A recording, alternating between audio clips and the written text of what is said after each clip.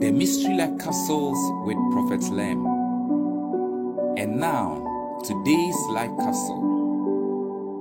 For shame, he gives you double honor. Reading from the book of Isaiah chapter 61 verse 7 from the Easy English. You will not be ashamed, because you will be as twice as happy instead, and things will not disappoint them.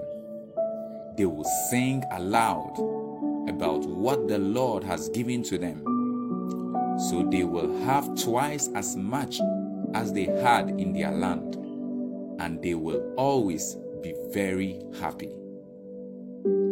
God did not call us to shame, but to receive the glory of the Lord Jesus Christ. 2 Thessalonians 2 verse 14 says, whereunto he called you by our gospel to the obtaining of the glory of our Lord Jesus Christ. Just think about it. Think about who Jesus is and the glory he carries. That is exactly what he is giving you, and that is what he has called you to receive. The ISV says of our opening verse, instead of shame, you will receive double. And instead of disgrace, people will shout with joy over your inheritance. Therefore, you will inherit a double portion in their land.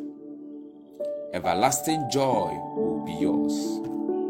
Isaiah 61 verse 7, the ISV.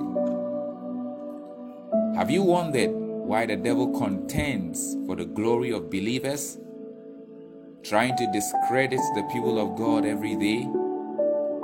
It's simply because Jesus is doing the direct opposite of that.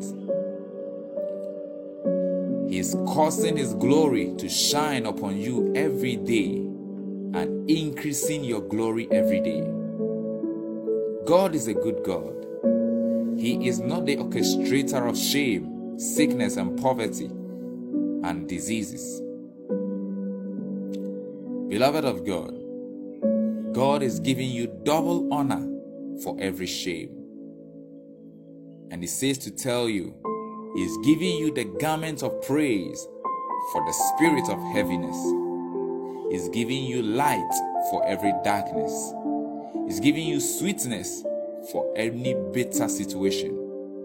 Call on Jesus today, and he's right there in that place where you are. Shalom. So let's say this prayer. Anything that causes shame in my life, in the mighty name of Jesus, be replaced with double honor. Be replaced with glory and light. I put on light as a garment, walking in divine splendor, honor, and majesty, in the glorious name of the Lord Jesus. Amen. And now our further study is in the book of Psalm chapter 8 verse 4 to 5. And it says, what is man that thou art mindful of him, and the son of man that thou visitest him? For thou hast made him a little lower than the angels, and hast crowned him with glory and honor. The second reading is from Galatians chapter 3 verse 27. And it says, for as many of you as have been baptized into Christ have put on Christ. Hallelujah. Thank you for your time today. Have a fruitful and a glorious day. Shalom.